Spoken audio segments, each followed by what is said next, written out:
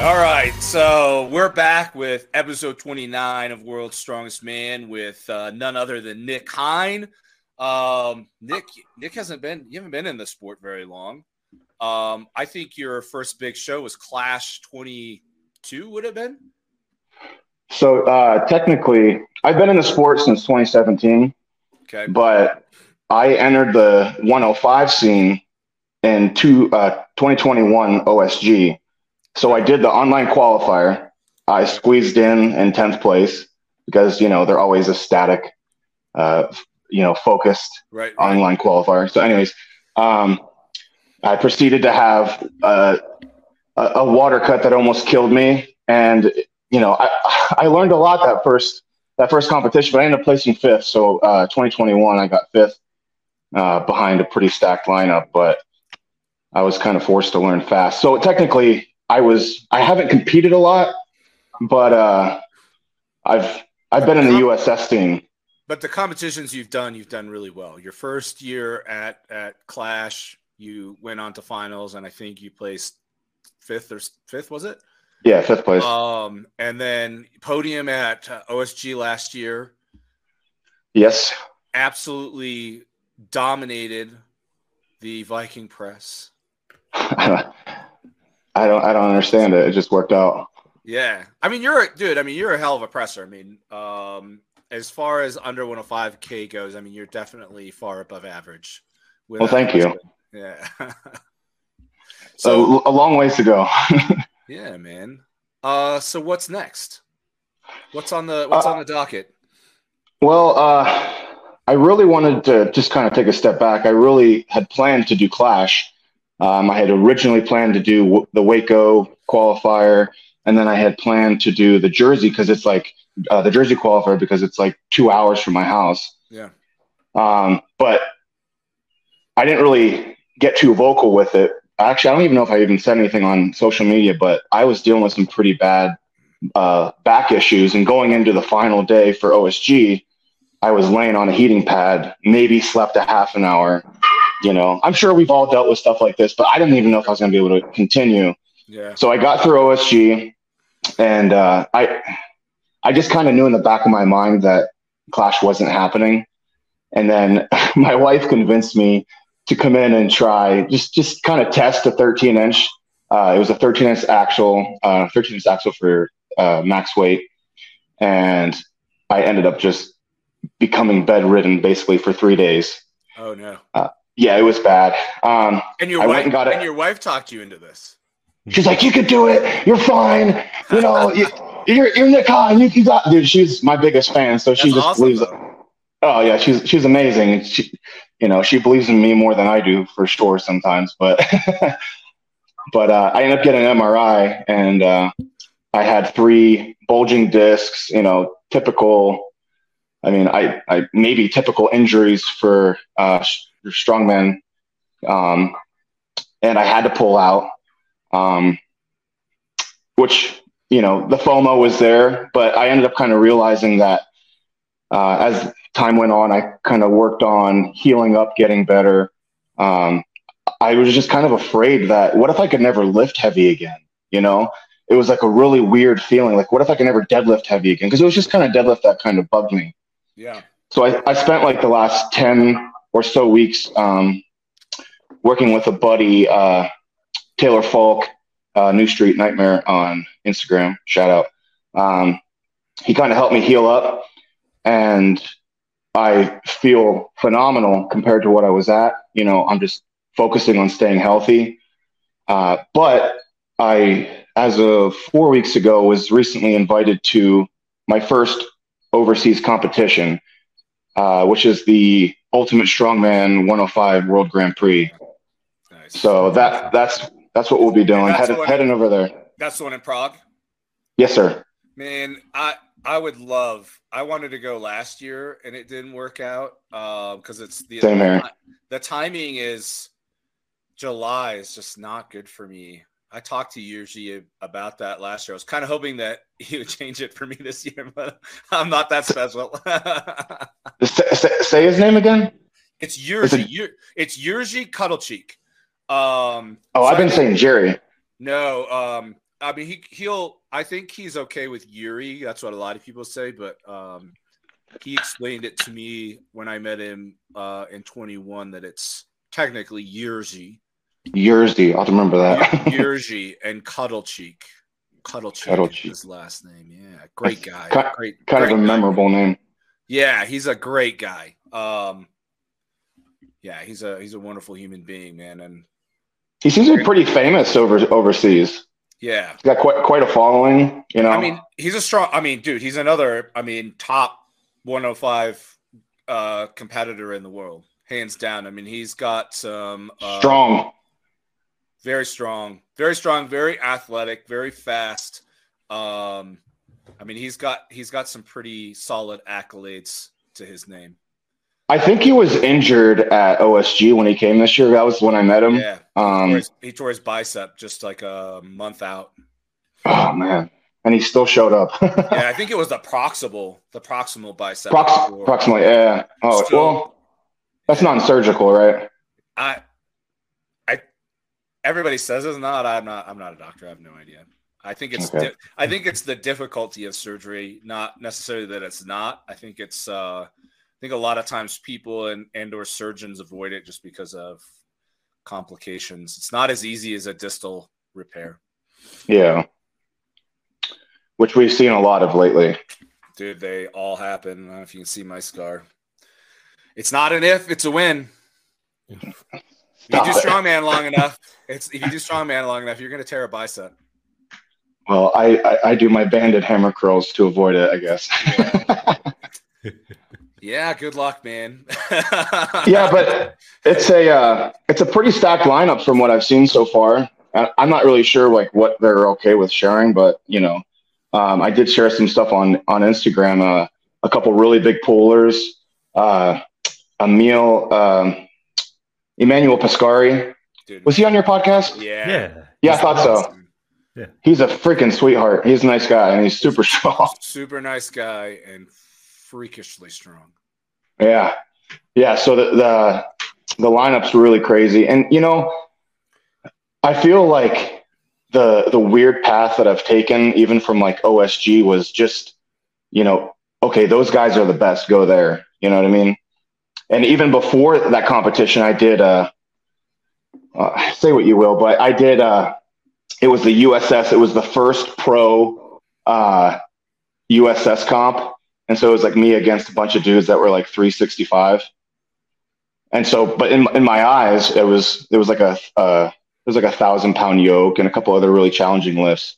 Yeah. And like I just kind of attacked the competitions that were like that kind of made me scared and made me fearful. I was like, oh my God, that's like crazy. I kind of just been drifting towards that. Yeah. But last year I was invited. Camby was kind of asking around, aka Yoda was asking around, and he asked me if I wanted to go, and it was like 6 weeks out, and I was like, I don't even have my passport. So to be invited again was really cool. But this lineup is you know, I just feel like, you know, the American scene is crazy. You know, Dan Hughes, Jesse Nelson. I mean, the list goes on. We have so many guys, so many up and comers. But there's so many good guys in like the European scene that I've been following for years, you know. And I just want to see what I can do against them. You know what I mean? Guys that don't get a lot of exposure in the U.S. And, you know, that's like why I mentioned Maris Kravelis. Like nobody probably even has heard of him, which is unfortunate because he's such a great strongman. Another one is I think his name's Vladimir, starts with an R, and I'm not it'll come to me, but he's I think he's from Belarus maybe, and so he doesn't really have much of a presence online. Another guy that's like freakishly fast with any kind of yoke farmer's frame. I mean, freakishly. He's probably one of, I would love, Rekshaw is his last name. Vladimir Rekshaw. He did Arnold the year I think Gary Petrowski won it. I I would love to see him go head to head with Justin Loy and Mike. Man, I'm always on the spot and I can't remember people's names, and that drives me insane. Yeah, I'm the same way. It's okay. I was just thinking. Oh my God, from Jersey. I can't think of his name. He got 5th at OSG this year. He was at Clash this year. Yeah, I'm looking it up because like this is dumb that I can't say his last name because like we all know him. He's competed with us at the last couple of clashes. Dude, that's so dumb. I can't believe I can't say. Anyways, he was like within 0.2 of Justin Loy. Cogden, dude. Well, no, Congdon, yes. Congdon is like, dude, he's freakishly fast on yoke and farmers. Like him and Justin Loy are like neck and neck. Oh, for sure. Yeah, they did the Waco qualifier, and I remember watching that video, and they were just flying. Just flying, man. Yeah, that's pure athletic ability. But you had said earlier, and I mean, you're talking about always like going after the next challenge, and I think that is a common denominator of guys that are competing, guys and ladies that are competing at the top. Yeah, always. You don't almost never find anybody at the top that's looking for an easy win, right? No, because no one wants to like okay, so say you came and competed against me. I don't want to beat you knowing that you were at like 60% because you tore your bicep 8 weeks prior. You know what I mean? Right. So like we all want to go against each other at our best, and we want to be. I mean, like even though say like OSG, you could say there were a lot of guys across the world that weren't there that are top level guys, but there's a lot of top level guys that believe that on the day that's who was there. So that's where you were. I was 3rd in the world on that day, even though when I went home, I'm like, but am I? You know what I mean? But everybody earns their spot. You earned your spot there. Everybody that didn't, I mean, I say this all the time. Like somebody has to take last. Even at the best of the best get put together in a group of 30, whatever it is, somebody has to take last. But you know what? There's still the best 30 at that time that were able to show up, right? Yeah, and that's a lot. That says a lot. And I don't think strongman being an individual, kind of like the glorification of the strongest, doesn't really always capture the significance of that, unfortunately. But placing 3rd at OSG, dude, is nothing to shake a stick at. That's pretty sick. That's pretty amazing. Regardless. I appreciate it. Because to be in the top 10 in general in like your first few years, it's like that's pretty incredible and stuff. Like, well, thank you, John. And everything. Because what got you into strongman exactly? How far back do you want to go? Well, I mean, the origins of strongman. Well, I'll just go to there.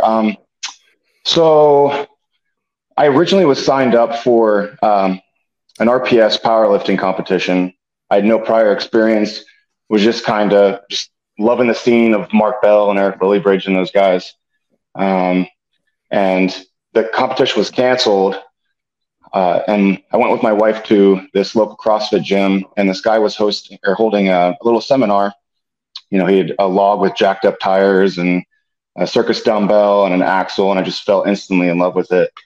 I've said in the past, but like within a year, maybe I wasn't qualified at the time, but I was coaching CrossFitters at that gym. I just loved it so much. I just caught the bug and I was just all in. But I was told really early, which I do regret. And looking back, I definitely regret it, but I was told don't compete more than twice a year. And like in my position today, I feel like as a newcomer, I would say 4 to 6 isn't a bad idea. So you can get around different implements and, you can just make sure that's what you like competing and you develop the skill of competing where, I was like, okay, I have to do, what he said. I'll compete now and then I'll wait like 4, 5, 6 months and but realistically, I was just pushing. And I never really like kind of took an off season in those points where, if I would have just kind of followed what's correct and, competed and took an off season and so on, I maybe would have progressed a little quicker. But I just caught the bug early. I ended up holding my own class in my yard and in my one-car garage. A free strongman Sunday, which is now Saturday. We've been doing that since 2018 or 2019. So, I live in a small town in Pennsylvania, so just that's kind of my way of giving back and kind of spreading strongman around. Yeah, man. I don't think there's anything wrong with doing 6 or 7 shows a year. I think when you get, like you said, I mean, early on, I think you should do as many shows as you possibly can. Because, like you said, I mean, it's just like training the events. Like, I kind of feel like training the events when you become a higher level athlete or longer in the sport, you get, you're very experienced, probably doesn't have as much carryover as it does to somebody that's newer in the sport. And so doing as many competitions as possible is just so important. I think, in the United States, there's kind of the barrier sometimes, depending on where you live, travel expenses get, very expensive very quickly traveling throughout the U.S. Yeah. I mean, the more top level competitions you do, the more travel you have. I mean, here I am, 2.5 years in the 105s, and I'm going overseas, and I'm a blue collar worker, so it's no cheap feat. But they do provide the hotel and food, is what I was told. But I think Jersey takes care of the athletes very, very well, from what I've heard. Yeah, I've heard the same. But still, like the higher up you go in these top level competitions, I mean, luckily this year, I won't have to. I've driven to every big competition in the U.S. that I've done, which has just been down the East Coast. But 2 trips to Florida. But I only have a 5.5-hour drive to West Virginia this year, so it's not so bad. Yeah, man, I think you're right. I mean, the higher level shows you do, the fewer you can afford. I think that's probably one of the big limiting factors that I ran into. Because I mean, it doesn't. I don't think it matters what your career path is, man. It's expensive to compete in strongman. Yeah, and especially you're covering almost all those costs yourself. Yeah, I'm an online coach, but my job, I feel, is all goes to my strongman fees and everything that goes with equipment and supplements and so on. It just stacks up. Yeah, that makes sense. So for traveling to Prague, how long are you going to be there? Like, how will you time that with trying to recover from traveling and everything? Well, my first concern was the water cut. I know that stress on the body will obviously make you hold water longer. So my focus is going to be, trying to stay as stress-free as I can as I go overseas. But I'm sorry, what was your question again? It's been a long day. What's your timeline for, like, how are you timing everything, like travel, water cut times, all that stuff? So the competition is Saturday, and my plan is to fly out Tuesday and get there Wednesday. So I figure that would kind of, get acclimated. And I was told by Mr. Camby to go to sleep when the sun goes down, despite how you feel. So try to deal with that jet lag a little bit. I'm not really sure how my body's going to handle it. So it's going to be interesting. It's going to be fun to kind of, because I do cut a little bit more than a lot of the other guys. Cut from like 255. So I have like 13 weeks, I think 12 or 13 weeks now. So I have some time to kind of diet down a little bit, maybe like 246, 247. But yeah, we'll see how it goes. We'll see how the water cut goes. But yeah, fly in the 12th and probably leave like a day or two after. Yeah, that's smart. I'd even recommend considering one day earlier just in case. So I've had my flight canceled traveling overseas, leaving on Tuesday. And that really, I mean, I still made my cut, but it really throws a wrench into your plans, right? Of taking Thursday to really work on your water cut. And then I arrived at Thursday night at like 11 p.m. or something like that. Rather than Wednesday. So I was in a rush and I stayed up all night, like in the steam bath and whatever. Was that that was the Finland comp? That was way back in 2018 that happened. But yeah, okay. But I'm saying if you can, I would plan. That was something I learned from that was I started going because Tuesday makes sense, right? If everything goes perfect, Tuesday is a good day.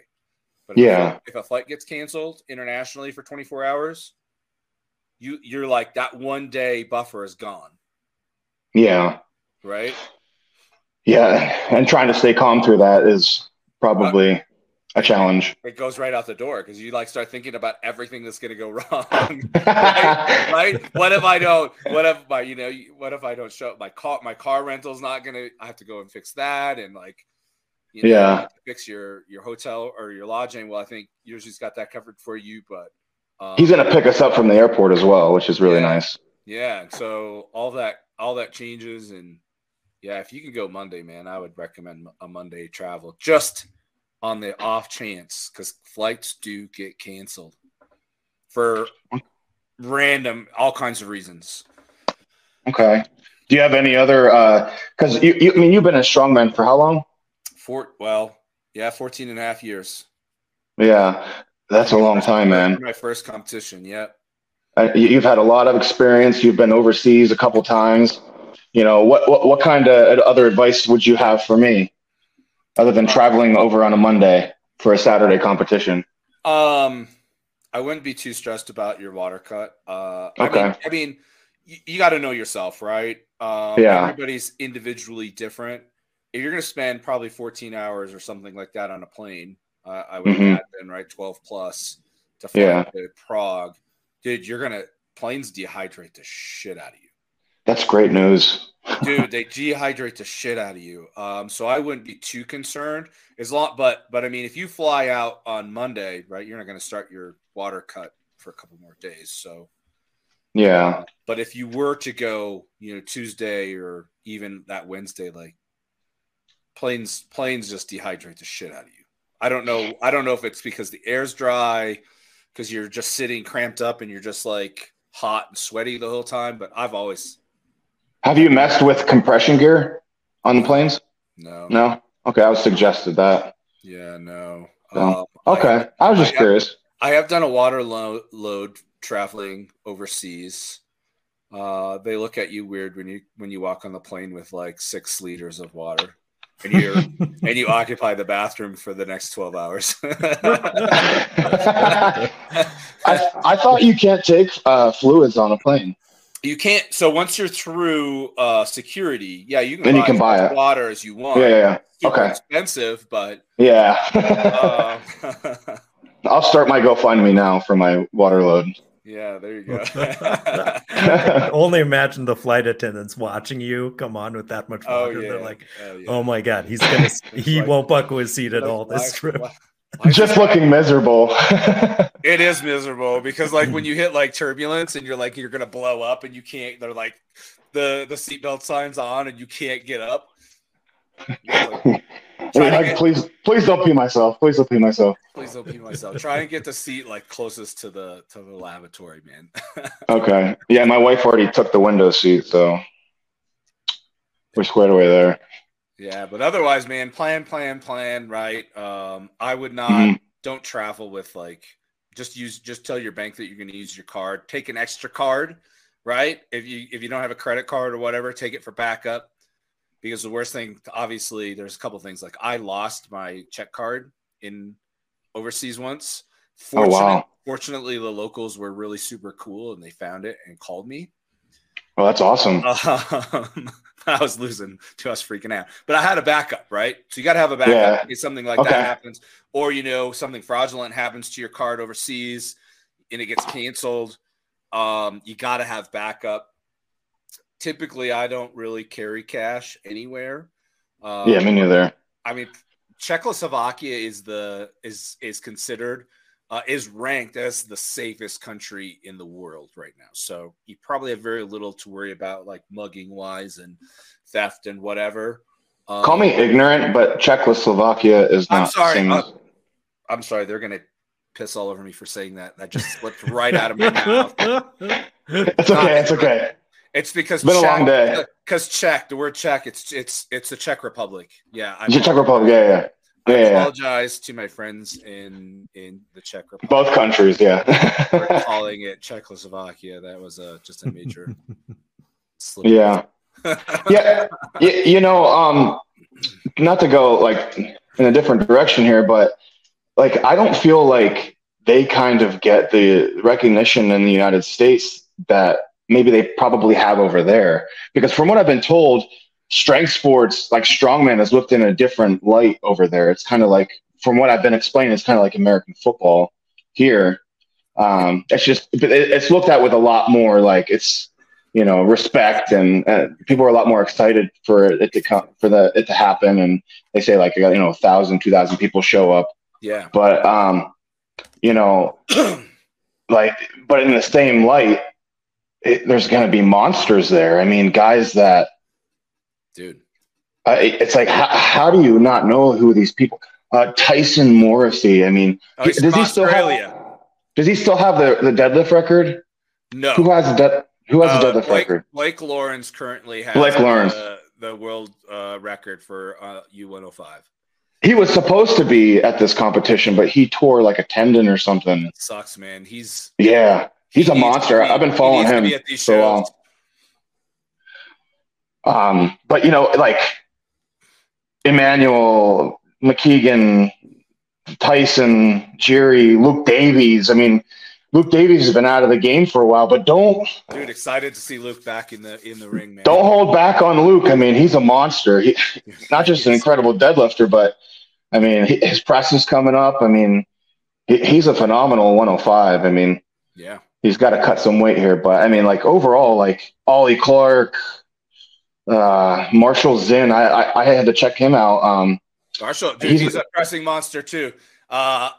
He's a sack of meat. I think I want to say like at OSG, I think he might have struggled for some reason, which was really atypical of Marshall Zinn. He is a pressing monster. Oh yeah, from what I've seen on Instagram, yeah. So I mean, like the lineup is crazy. I just feel like these other guys deserve, and this competition deserves the spotlight. It does. Because it is big time, and it is a major competition. Someone told me that Dan Hughes might be going too. So dude, that would be awesome. I mean, he's in my eyes the number one in the U.S. right now. So I wonder if he can. So I know I'm not going to speak for Dan, but I know there might be complications for him traveling that far east. Actually, he's getting out of the Army soon. Yeah, so that might change because of the military. Yeah, that might change for him. So I mean, but again, Czech Republic, very very safe, very liberal nation. He should be able to go there, I would think. Hopefully, because I'd love to see Dan there. Oh man, yeah. His deadlift is skyrocketed lately. Last few months, despite the rest of his solid. I mean, he's such a well-rounded athlete, and just a great guy to compete with. But I mean, anyways, I didn't mean to go off on a tangent there, but I just meant to say that this is one of those competitions that maybe not everyone's talking about, but I feel like they should be. You know what I mean? So I agree 100%. We should be. We need to help Yershi John push the show.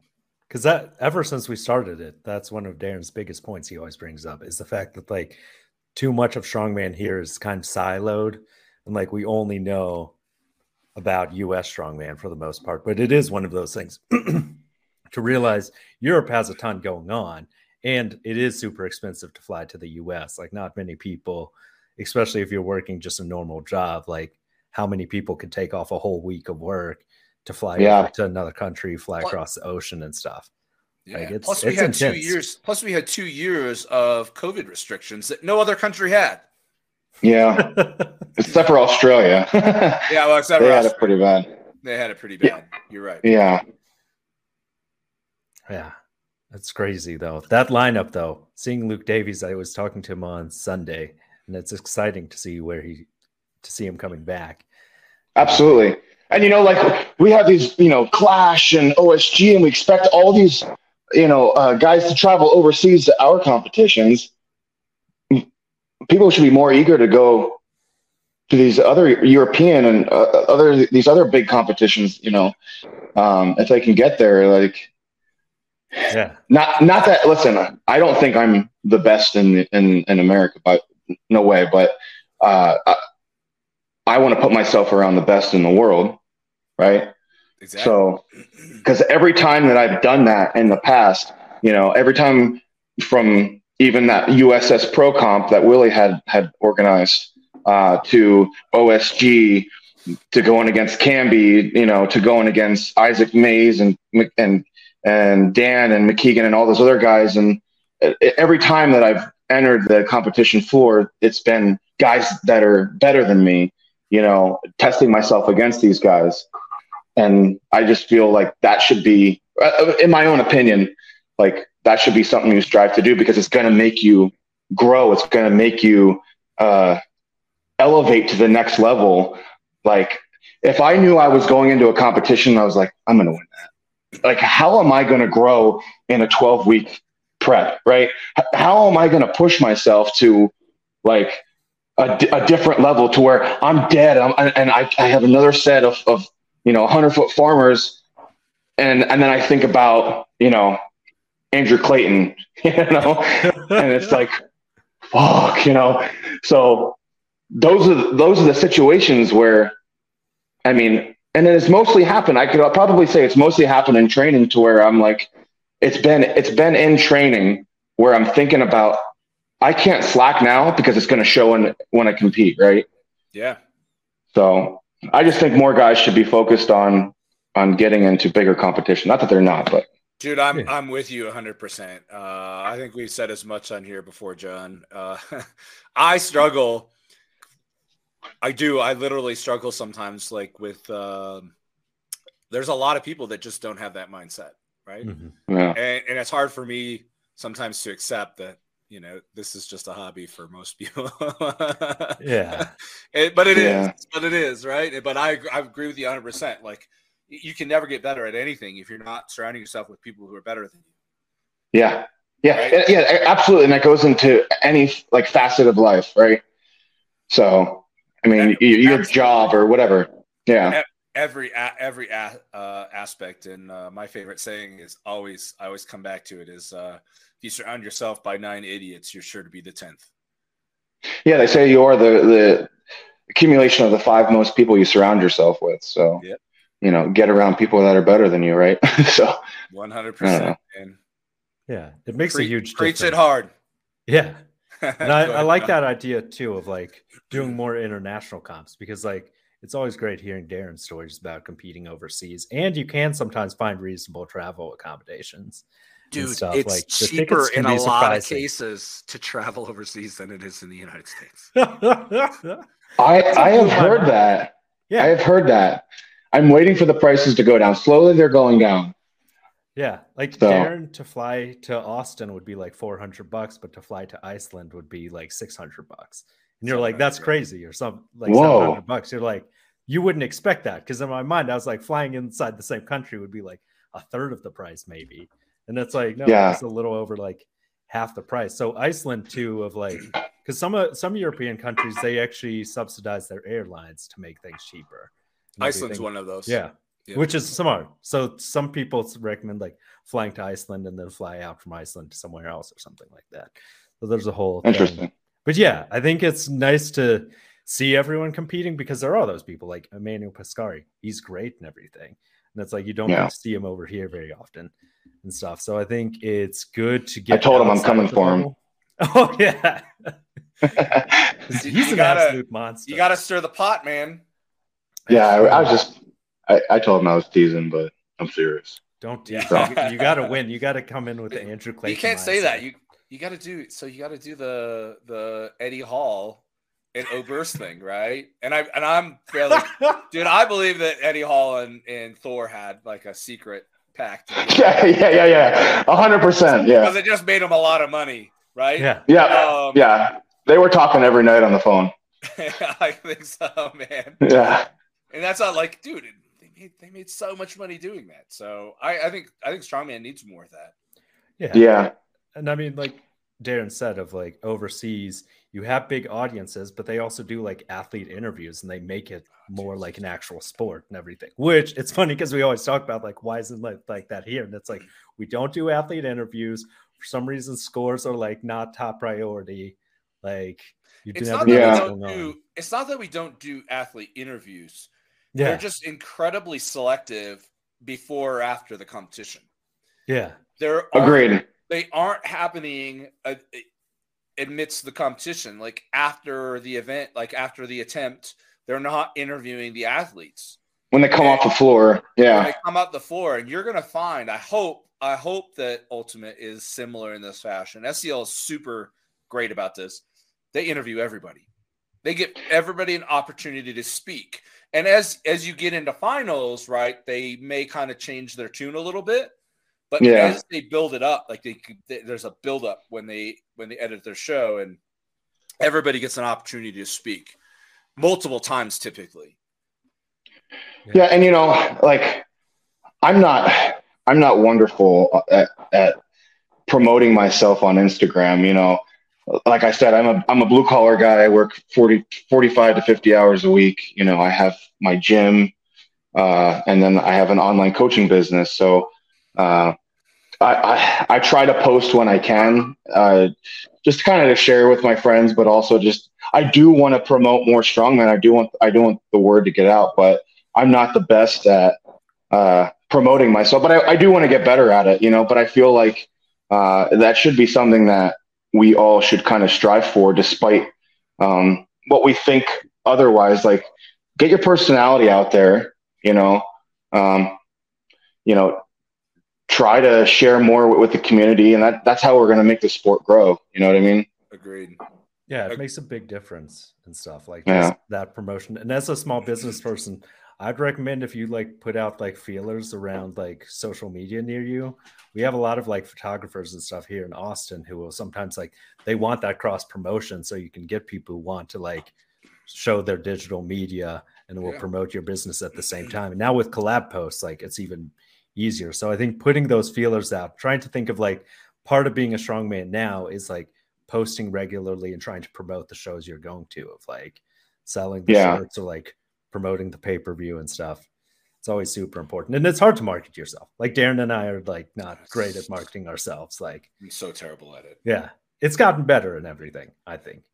Yeah. But yeah, it's a hard thing. But you guys are doing great with the podcast though. So yeah, so you're definitely getting out there.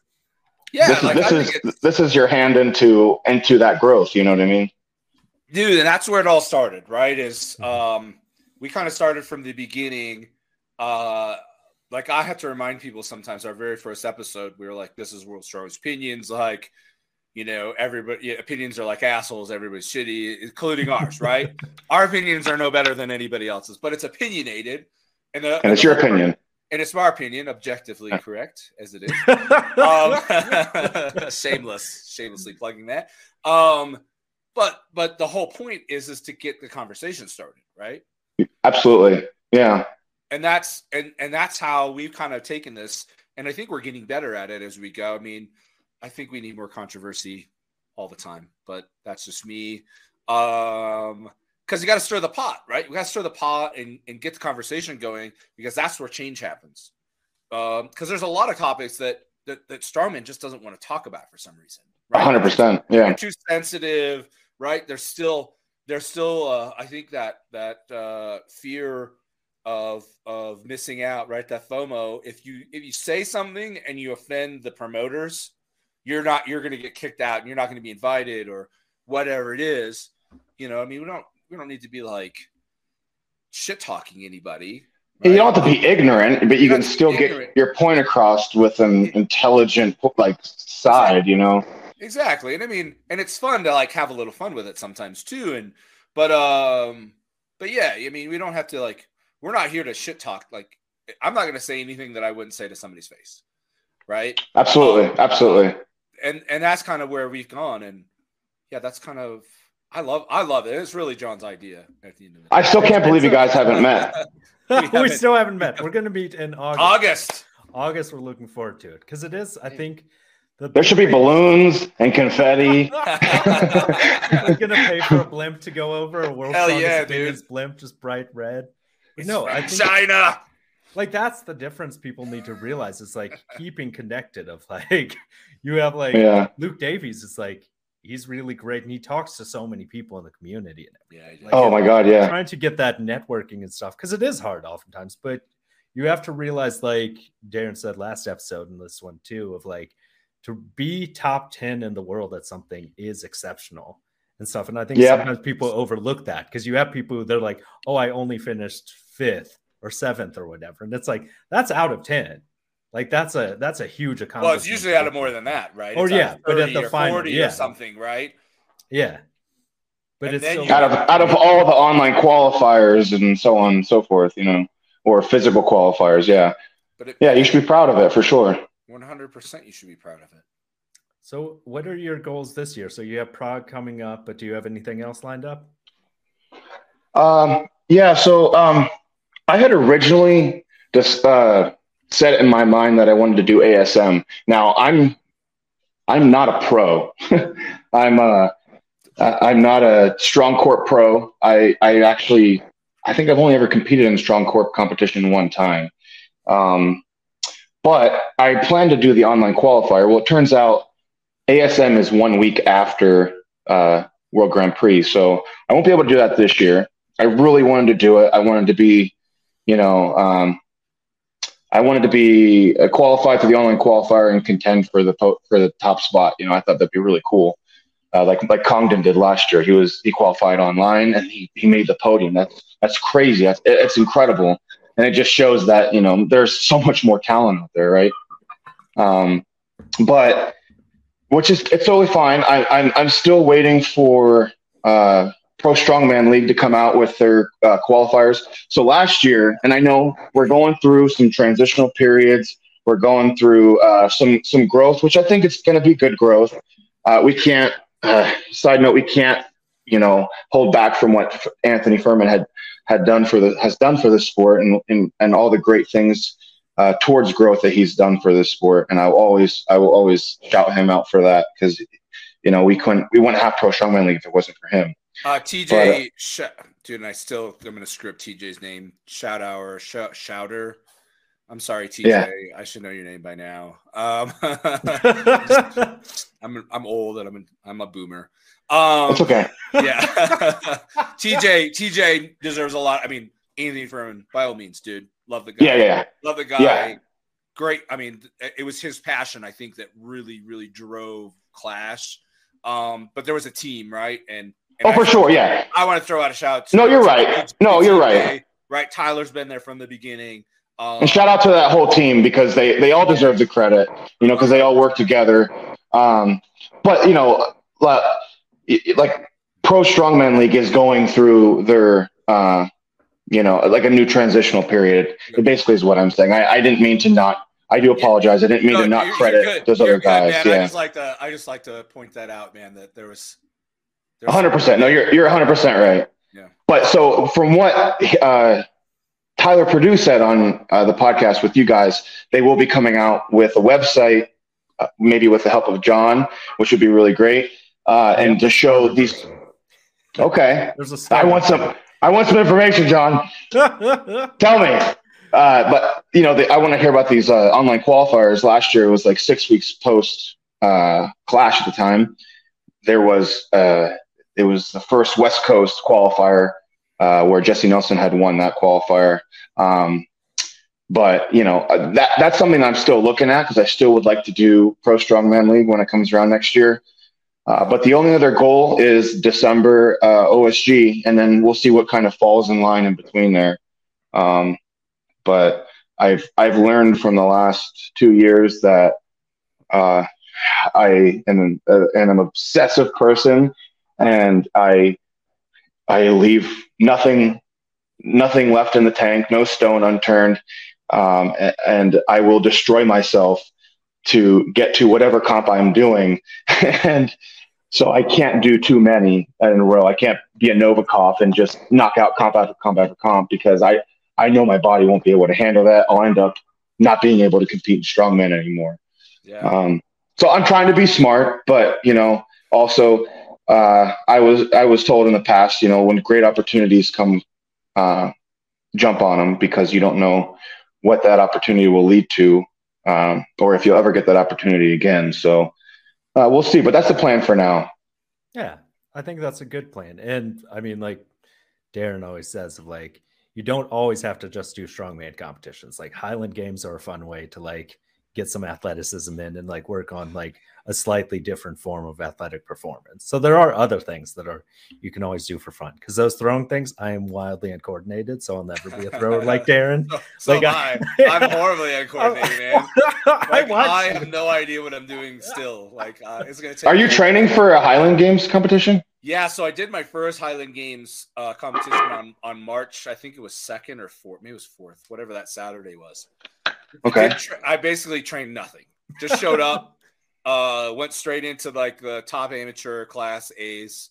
Got my ass just completely annihilated. I did win 2 events. I won the sheaf toss and the weight over bar because that was kind of already familiar to me with strongman.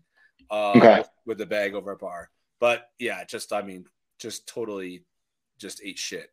But so I'm gonna do another one in May, and so I've been training with a really good Highland Games thrower here. But it's so different. It's so. How do you get into that? You just show up like I did, I think. Well, no, I heard it's all promoted through Facebook. Is that how you found out about it?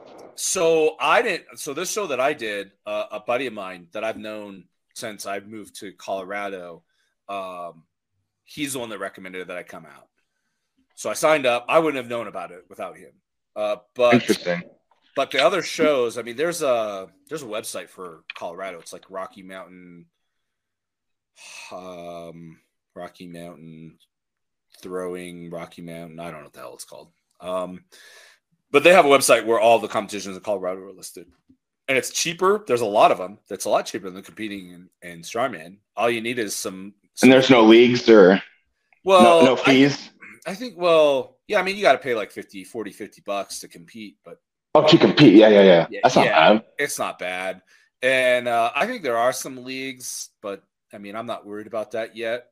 Going pro doesn't mean this. So I want to make a comment on that too. Sorry. You said you're not pro earlier, dude. You're as pro can be. No, thank you. Strongman Corp does not own the rights to fucking pro strongman. Okay.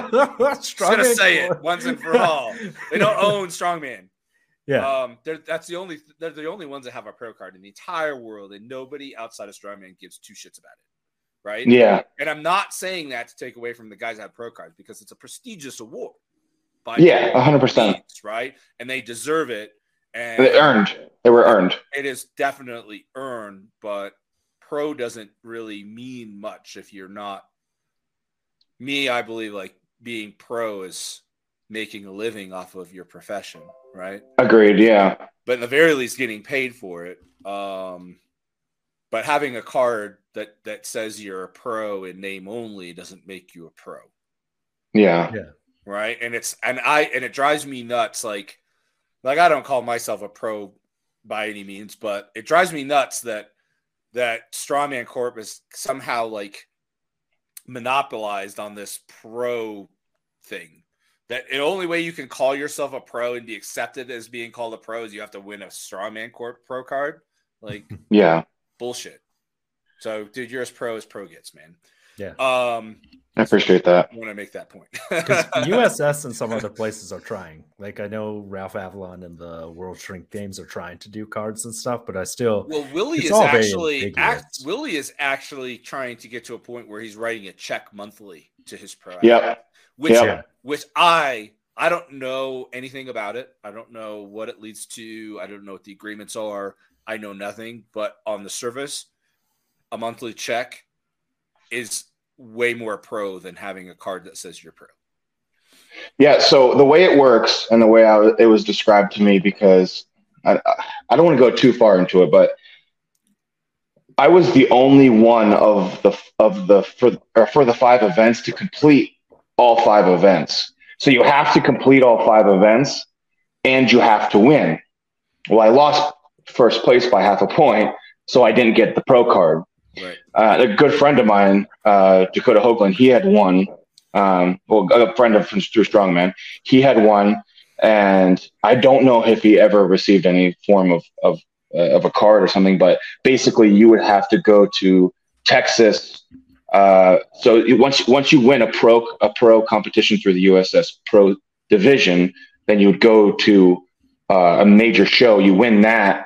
And then you go somewhere else, and then you win that, and that's where you get this monthly check from. I thought it was somehow incorporated into SCL or something. I don't know. I'm probably way off. I'm probably speaking way out of term here, but that's kind of briefly as I was, dead tired after a competition explained to me. But do you know how much they're getting paid on a monthly basis? I think it was like $400 or $500. I mean, that's semi-pro, maybe. Which is like. No offense to those guys.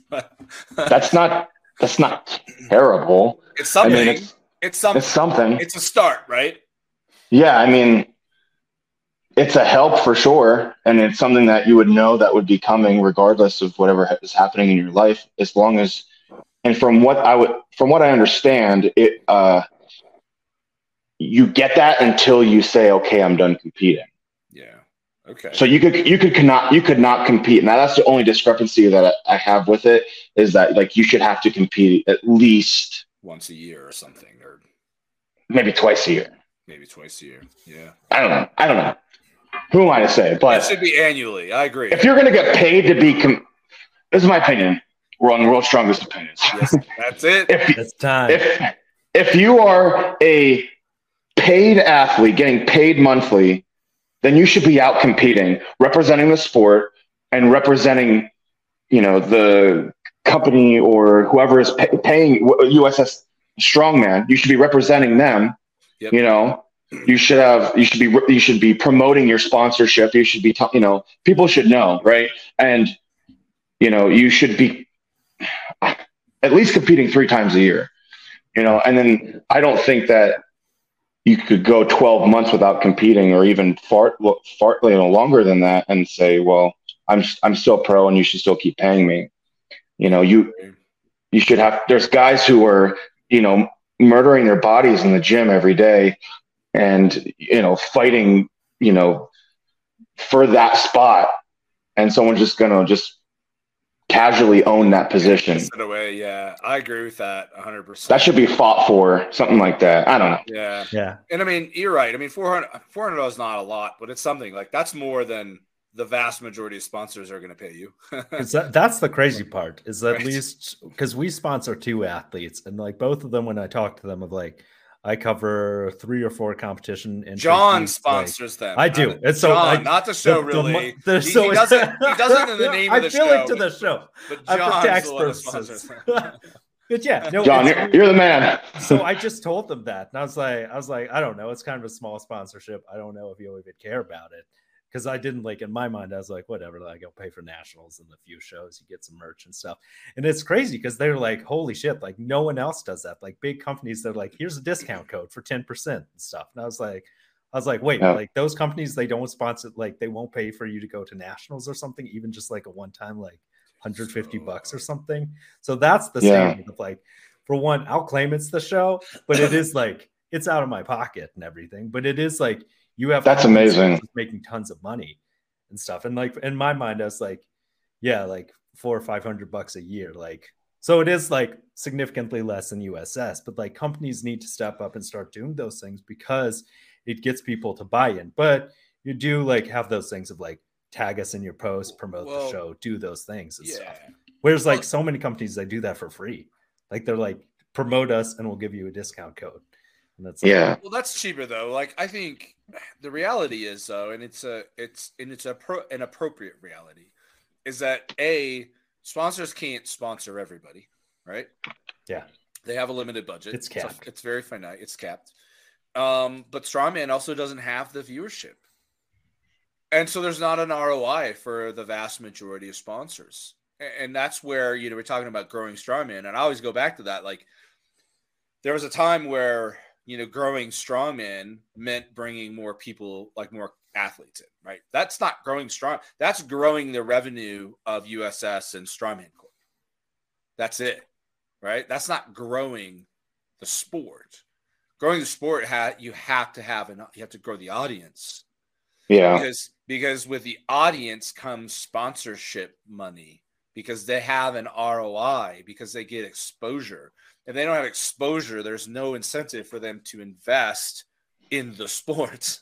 Yeah. Right? Yeah, but in the same breath, like you guys are gonna get a return on interest from just this guy wears your shirt.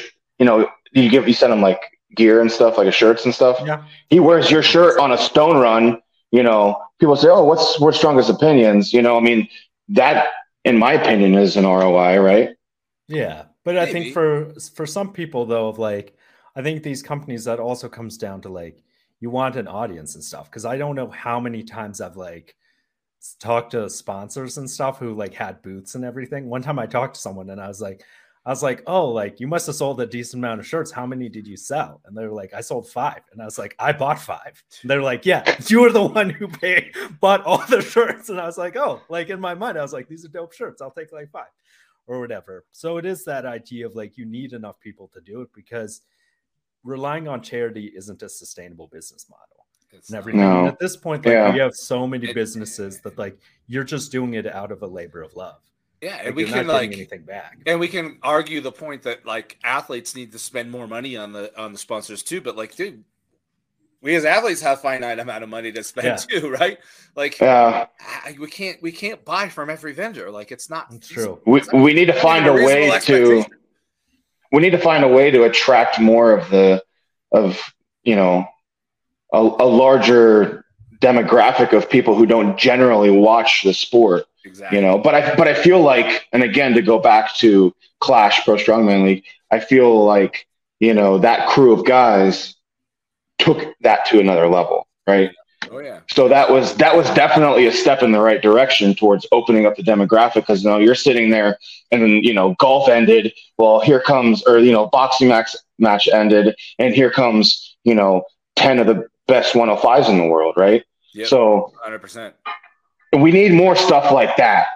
Yeah. We need big ideas and people with big balls to step up and say, I'm going to try this. And if it fails, it fails. But if it does great, well, then good for us and good for us as a community. You know what I mean? Yeah, I agree. Yeah.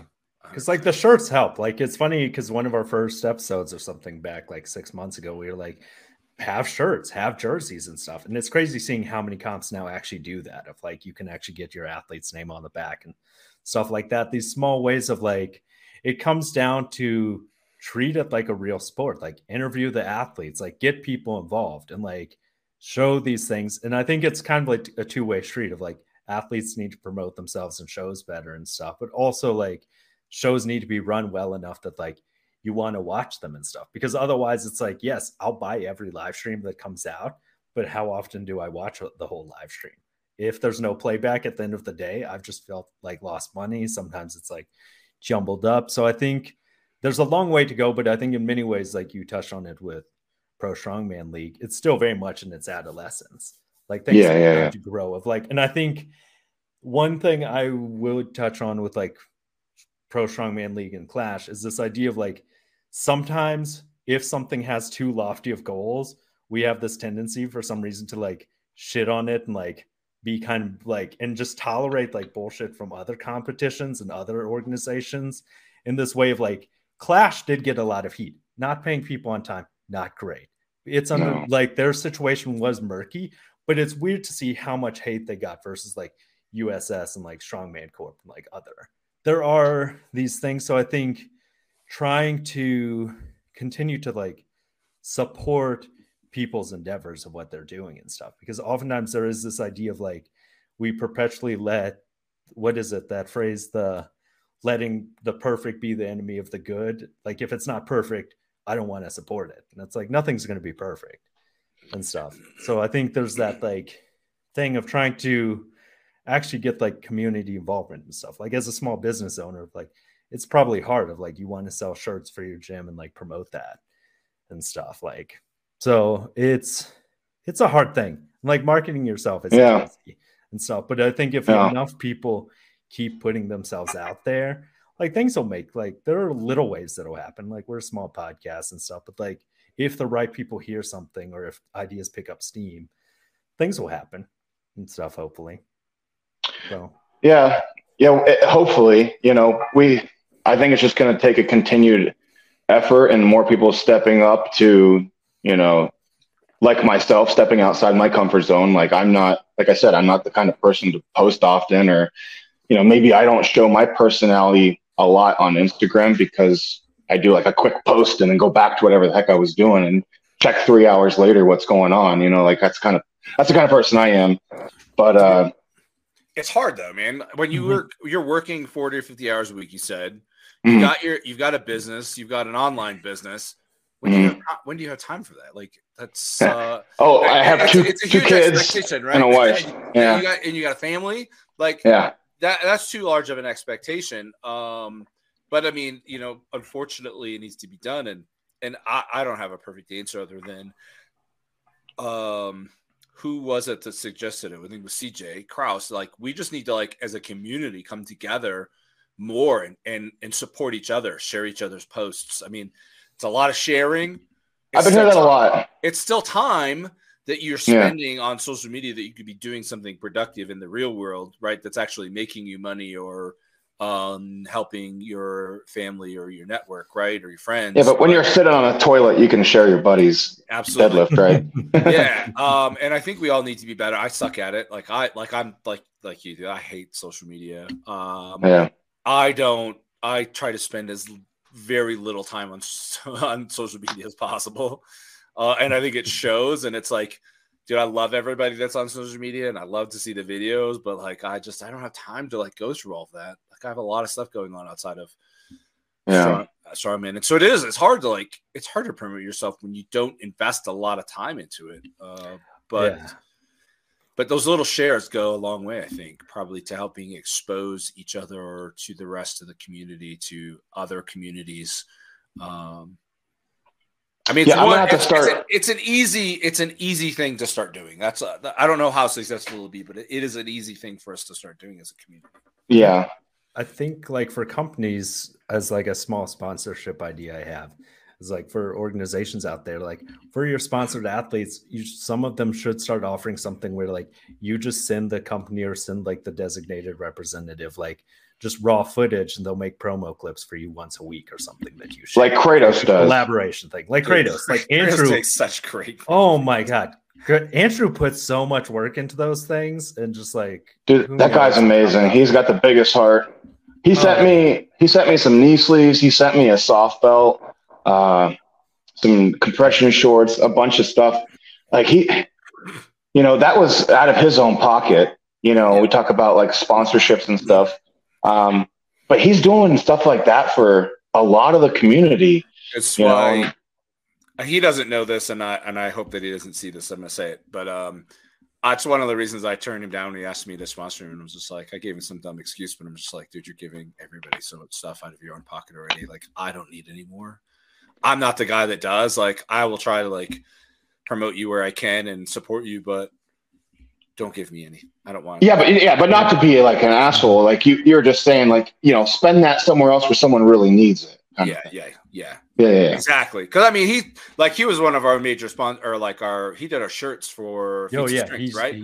Yeah. And that's the kind of stuff that like I'm like, hey, can you help out there? Like that's cool because that gave him airtime. Our live stream, I think our live stream did better than any of the satellite shows for Clash. Not as good as Clash itself, the final, but it did pretty well. What was that for? So that was the feats of strength. It was we dubbed it the strength feats of strength, and Anthony was kind enough to let us just use the name. Oh, the one that you did. Yeah. So that was Mike Cogden was here, Josh Isley, and Adam Dirks. I had some other people lined up, but people got hurt and things. Oh, he was helping out with that. Somebody had someone pass away, but I mean, there was a lot of people that helped. I organized it, and then I competed, which was like a really bad idea. At the end of the day, you pulled a Brian Shaw, yeah. Dude, that's so hard. But yeah, dude, that was a huge success, honestly. Yeah. If it wasn't for the volunteers, like the entire live stream was on a volunteer basis, man, and they did a phenomenal job. But I paid everything else out of my pocket, right? All of the other expenses. I paid the prize pot out of my pocket, because I couldn't beg a cash sponsor. I got one cash sponsor for like $100. And nobody wanted to sponsor it, man. It's like they're like, I'll give you a protein powder, and I'm like, well, that doesn't fucking put any money in anybody's pocket. Like, doesn't buy a plane ticket, doesn't pay for a hotel room. Yeah, but that was a very interesting competition. It's not like it wasn't like a 5 or 6 event competition. These were for records. That's all it was. So it started off as we were going to just do an Atlas Zone record, and then I was like, well, if we're going to go through all this, we need to have a couple other record attempts. Yeah. So we ended up doing 3 events, but I mean, it was full max on every one, right? Yep. I don't think it was necessary to do more than that, and it was only a handful of guys, but it went quick. It was entertaining, I think. The feedback was phenomenal. I'd love to do it again sometime, but man, dude, even a small show like that is like so much work. Yeah. So much work, and then the money out of my pocket, right? That's kind of where, like, for me, I've kind of turned into sort of this kind of tight ass, I guess, because I don't want to do anything anymore without like an ROI. Yeah. Because it's not good business. Like, it's nice, right? It's like really great. People will take advantage of you then. Well, people do, but I mean, at the same time, like, I commend every promoter, like, and John too, like, that is willing to just go out of their way and volunteer and pay to help others. Like, that's like, dude, that's a really amazing thing that people do. Yeah. But at the end of the day, it's like, it becomes kind of a drain on you as an individual, and it's not sustainable, right? I mean, if you're going to put that much time and energy and money into it, I mean, you should be making something. And if you can't, then, I might be the exception to the rule here, but that's kind of my feelings on it. Like, I want to do, if I do it again, there's got to be an ROI for me. There's got to be a good business deal, good business outcome. Yeah, at least make something to put towards even holding it the next year. And that's what it would be, right? I just want to cover my cost. That's it. Like, if I could just cover but it is a lot of effort. Like, I host I do a Hein Strong Iron and Steel. We've done that 3 years. I didn't do it this year. There's just so much going on, and in my opinion, and I know you'll agree, like, if you can't put the effort into the competition, if you can't, like, put the time in to give the athletes what they deserve, then you shouldn't do it. Right. 100%. And so we do another one. So the first competition in strongman I've ever done, I'm from Bloomsburg. It's called Beast of Bloomsburg. So there was the original promoter who got me into the sport. And then these other gym owners kind of took over when he had moved away. And then, it kind of came full circle to me. My wife took ownership over, and this would be year 8 for Beast of Bloomsburg. Hosted by Hein Strong. And so we've been back and forth, and we're a little late, getting to it, but we've been trying to figure out to whether, if we can put enough effort, maybe even spread across a few people, to where I can. I mean, it's a USS competition. I hold it at a fire hall right down the road from my house. But last year it was incredible. Like we had these incredible trophies, and the comp ran really smooth. We were done by 2:00 with 85 athletes, and it was just a really, really, really great competition. And I look back to the effort that went into that, and I think, do I have that availability in my timeline each day to go out and get the sponsors and get everything that is behind the scenes, right? I don't have to go in. You understand, right? And so we've been trying to figure out if we're going to do that, but ultimately it comes down to I don't want to be that, schlump promoter who just does it. I'll never be the promoter who does it for the money, because we always end up getting more equipment for the competition or something, make it more of a spectacle, right? Or better trophies or rewards or whatever. So, but you don't want to go negative on it though either, right? And that's why, breaking even is satisfying to me if you can break even. Yeah, if we get new equipment for the competition and then we have that in the gym to train with, that's an ROI to me. Yeah. Then I get to play with it, right? That's the nicest thing about those. And I think that's important. The point I'd like to highlight is, like you said, if you don't have the resources to put on a good show, don't put on a show. Because I think oftentimes, at least here in Texas, it's kind of oversaturated. Like there's just shows going on all the time, and there can be underwhelming shows and stuff. So I think oftentimes there is you kind of want to make sure it's a really good show and stuff. Yeah. Because I think that's what helps if it's a good show that more athletes sign up for. Dude, you have these men and women who are working their butts off for 12 weeks on nutrition and training in the gym and working on getting good sleep, and all the while taking care of kids and, working a job. And they put, this crazy effort into this, and you're going to half-ass some prep for this competition for them. I mean,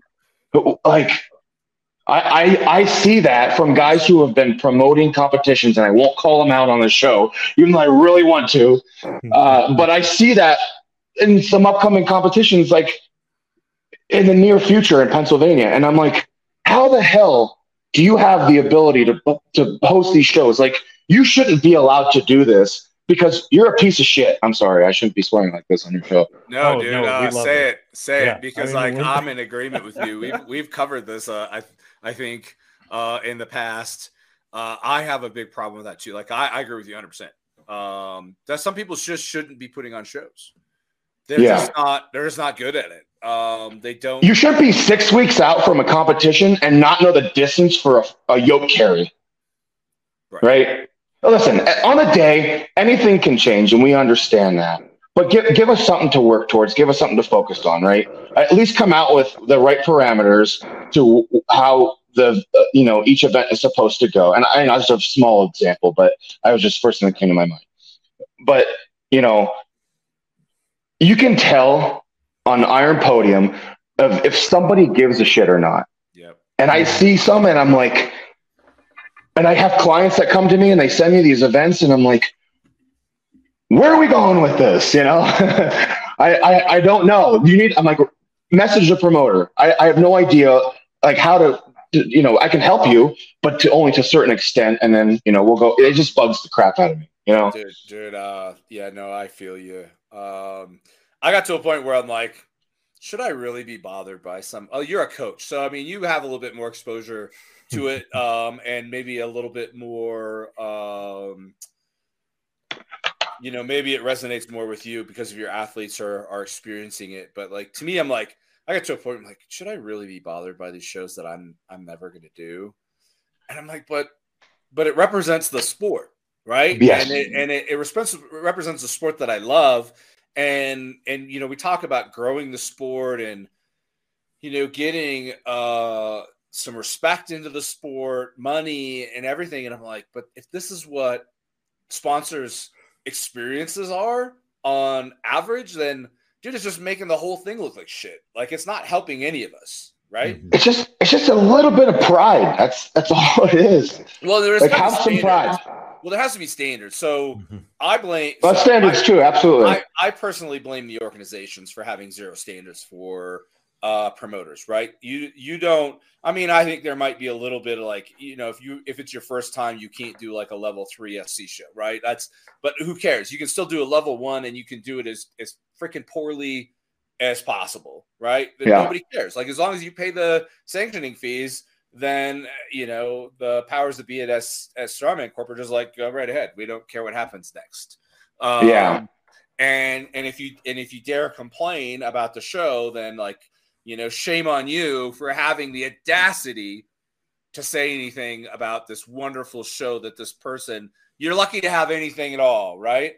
Yeah. And I'm like, well, we got to have some standards. Like, there isn't another, I don't think that there's probably another sporting organization, there may be, that I'm unaware of, but the vast majority, let's stick with that. The vast majority of sporting organizations have standards for a minimum standard for a promoter to have to put on a show.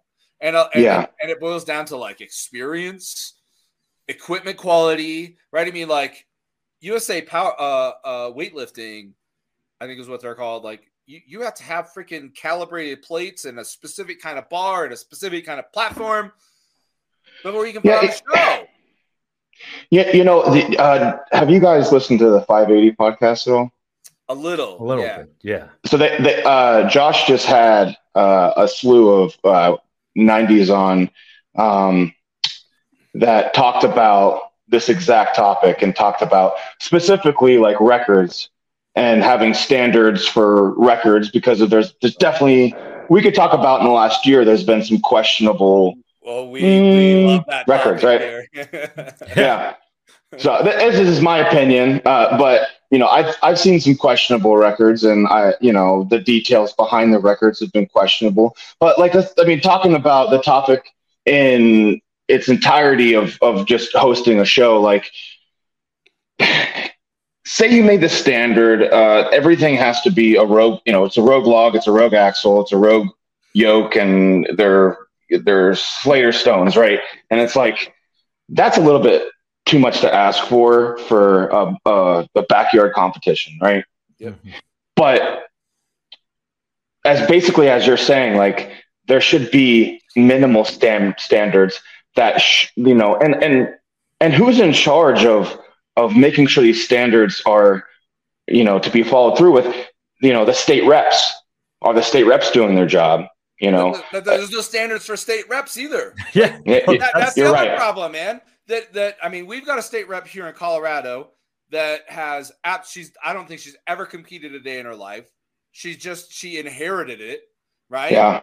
And then there's the one in Texas. The state rep himself tore his bicep and then tied himself into a freaking Hercules hold. I saw that. Tied himself into it and then nearly died because it almost fell. The one person that was the state rep should have been responsible was the state rep who had himself tied into that fucking thing and almost died. Yeah, there's zero standards, man. And as Willie said, from the top to the bottom. As Willie said, rookie mistake. Like that was the only thing. No big apology or anything, because our athlete, shout out Angela, rookie mistake. And she messaged and she was like, that makes me feel unsafe as an athlete who was there that day, that was allowed to happen. He was like, well, it's a new state rep and it's a new whatever. I think maybe actually it was Mississippi or something, but even in Texas we have our issues. But it was it was in Mississippi. Yeah, I'm sorry, it was in Clinton, Mississippi or something. Yeah, but it's one of those things that was very weird to think about, to realize that for one, your organization put on an event that went viral because people watched a man almost get decapitated by a god. And the only response just went through his brain, dude. Yeah, and the only thing was rookie mistake. They tested the equipment before. It's you tested the equipment, used chains that were rated for 400 pounds and had 400 pounds worth of weight, and then a man's body. You should have had better equipment, but also everything was wrong with that. Like we've said, though, in this, promoters need to stop using janky, weird homemade equipment. Sometimes, a lot of people will be hard on certain events and promoters who just typically will do log, axle deadlift, some sandbag stuff, maybe a sandbag throw and something else. But for most athletes, you have access to those things. Stop doing these weird things of the giant sandbag worm drag thing, it's an $800 implement to get those sandbags to like drag and stuff. It's like really that. fun to try and program for that too. Yeah, the coin hold is like $140 like to that's buy. fine to me though, because that's Rogue, right? That's a Rogue product, right? Fine, but I agree. Like, there's no. We're going to talk about standardization. It's not reasonable for backyard shows. It's not reasonable, really, for the vast majority of shows to have like a very tight, standardized, size and dimension for log and axle and dumbbell and blah, blah, blah, blah. But some kind of range maybe. But when it comes to like these low level shows, dude, you don't need to be going and fabricating the craziest equipment.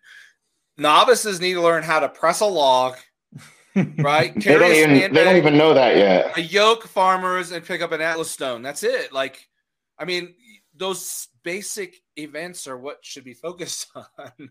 and act as macho as you want, but safety needs to be a focus. When I am working on developing a competition for athletes, I understand that these guys are not pros.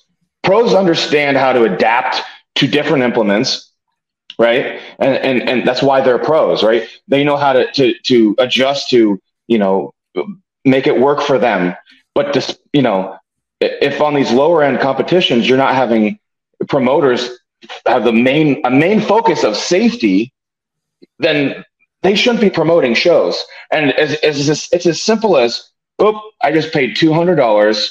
It's sanctioned. Here's sign up, $100. Come break, come get your head smashed in, thanks for the $100. That's it. And nobody, and they just act like it was no big deal. Like, oops. Yeah.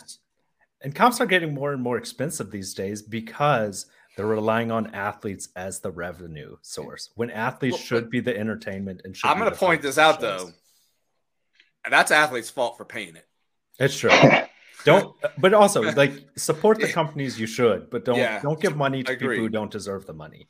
Like if you have a bad experience with something, don't go back to it. Like, or if it's a small business, tell them about it and try to help them with it, because it is a combination of things. Because it is like, if events are always kind of bad at a certain gym, don't go to that anymore and stuff. Those good events, like here we have Derek Owens with Battle Axe Barbell. His shows, he caps them at 100 contestants, and there's a wait list. I ended up having to pull out in January, and he was like, thanks for telling me ahead of time, because like there's a ton of people waiting and someone else will just take your spot. That's awesome. And stuff. And like that's a good sign. And then other shows, they're like, I don't know why you can't get people to sign up and everything. And it's like, if you're a well-known gym and like you've been promoting it and stuff, like people should be interested, but state reps need to coordinate. At least here in Texas, there's no check of like, is there another comp next week? Like in reality, most states, there shouldn't be more than like one comp, one big comp. I don't think that happens anywhere though, John. Yeah. Like, which is crazy to me. When I briefly, it was a very brief stint as a Strongman Corp state chair here, co-chair. It was one of the primary things that I wanted to handle. It was met with, I think, a lot of resistance. Yeah. Really? Yeah. But I'm like, why would you want to have a show? Why would you want your show a week before or after another show? Like nobody's going to one of you is going to get screwed. Yeah. Because there's only so many people that are going to compete in Colorado. Yeah. And in reality, like most of these organizations, that what the sad reality is, like they would lose money, so they wouldn't do it. But in reality, there should be a thing of like, if it's a sanctioned show, there shouldn't be another show within a week or two, like on either side. So like one a month for a certain amount of radius and stuff. But it is that thing when you realize the sad reality is you're relying on athletes as a source of income. So it's like as many comps as we can have, you're getting this many people to sign up. And in reality, that it does hurt things though after a while, because everyone's scrambling over these tiny shows where you're scrambling to get 20 some competitors and stuff, which is fine if it's an unsanctioned just for fun show, because I've done those and everything, but you have whole sanctioned shows and stuff. And the thing I would say about custom fabrication and all the equipment people do for those, some things, is that's money that's coming out of stuff that could go towards athletes and everything. Like there's no need to like Like the amount of shows I'll see that get like custom fabricated, like car deadlift setups or wild Ukrainian stand deadlifts that are like 12 feet up in the air. Leg and press stuff. Like, that can hold a fucking tractor tire. oh my god, like for one, stop doing competition leg presses. If you're gonna shit on sumo for being ridiculous, stop doing competition leg presses for the love of God. Everyone shits on sumo, but I mean, pretty much Ukrainian deadlift is the same lift. Yeah, they shit on sumo and then they go do a leg press in competition. We can use both examples as But I don't know. But there should be those standards of like people need to have pride in what they do, and in reality, your show shouldn't be allowed to be realistically. If you wanted to be profitable, you shouldn't have more than one sanctioned show in a state per month or something like that. And the gym should have to compete or something, or every few weeks. But they shouldn't be like you shouldn't be able to have like 7 shows within 100. There should be coordination between And it should be quality over quantity by all means. I think they're working. I think they're working towards that because I was invited to be a state rep for PA, and I was invited to this group on Facebook, and they were talking about like, okay, I have this date, So I think they're working towards that, which is good news, But I think any Joe Schmo could still go on to Iron Podium and post a competition for that day, So. Which is just like everything we've talked about up to this point is just, small growth, it's just going to take time until they can figure out a good system to where everything is a little bit more organized. You know what I mean? Yeah. So, and I think amateur strongman is just probably always going to be something along the lines of what it already is. It's just, it's going to be, because like, you're not going to bring money anywhere else into amateur strongman from anywhere else but the athletes. I mean, that's just sort of the reality. But, what comes after amateur, for those that desire, who've worked hard for it, have earned that, again, I mean, Clash and now Pro Strongman League I think are doing it probably the best. Yeah. They still have some growing to do, obviously. Like John said, I think they're kind of still in their adolescent phase, but great people behind it. I think it's going to get better. We've got Ultimate Strongman, the World Grand Prix coming up. Needs more exposure. Awesome. And I've always said too, SCL deserves a lot more exposure. SCL, at like even the Opens, they put on a phenomenally high quality show. They edit it and release it similar to World's Strongest Man, and they do just as good of a job. In some cases, maybe better than World's Strongest Man. Sure, their athletes aren't as high level per se, and not in every case, but a lot of like top guys got their start there. Yeah. So they deserve some recognition. They're doing amazing things. They've been doing it for a long time. You said the 105s no longer hold a world championship for SDL? That's what I've heard. So they canceled it last year. So after COVID, I think their funding really became difficult. So when I went in 2018, right, there was no fees, and they picked us up from the airport. They didn't pay for our hotels, but like they fed us 2 nights, and the first night was like this just massive, amazing smorgasbord. We were in this little town, and the mayor, this little old lady, was like opening beers for all the athletes. She was so sweet. Then when I went the next time, there was €100 entry fee because they didn't get the sponsorship. And that's interesting. Yeah. So I think they still fed us once. We still got one free meal, which was cool, for that €100. But then they canceled it the following year because of a lack of funding, is from what I kind of understood. Yeah. And now people that are close to the organization have said that have told me that it's canceled. They're not going to do it anymore, unfortunately. But we still have Ultimate Strongman. Dude, we still have the American shows.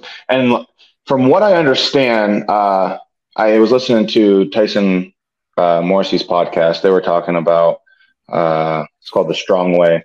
Yep. They were talking about that. I don't know if Paris is always the world championship for the 105s. It hasn't. That was the first time. Okay. So what other ones would they have? So Yerzy held it. The year that Maris Krevelis won it. So sometimes it's the Czech show, and sometimes it's the Paris show. No, I think it was technically mostly in Ukraine. Oh wow! But now because of the war in Ukraine, that's why it ultimately moved to Paris.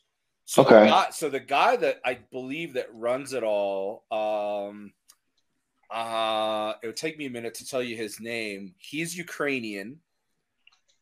And so the show was unable to be in Ukraine. So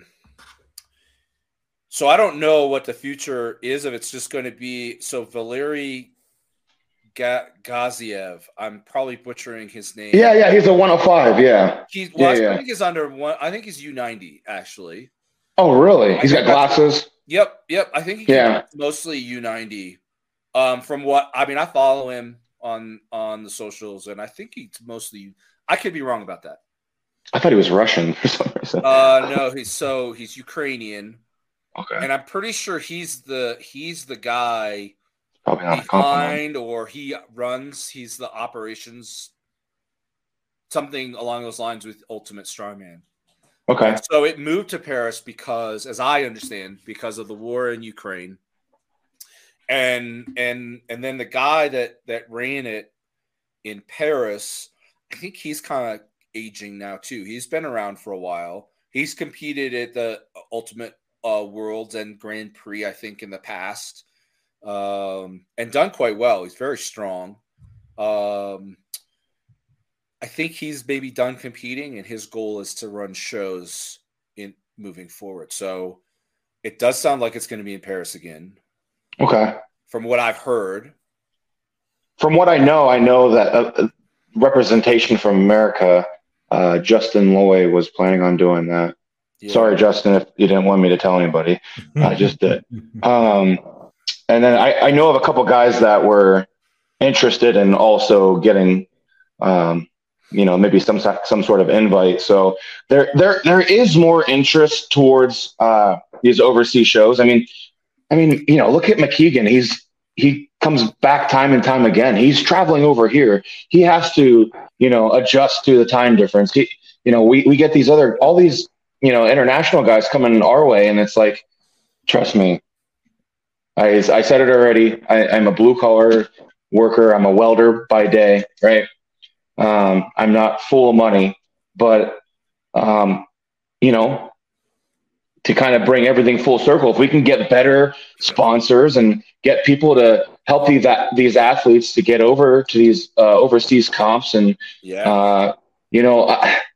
is it so bad? I think it's a good idea, and it should. It should. It's an international sport, right? Strongman is a global sport, like John said earlier.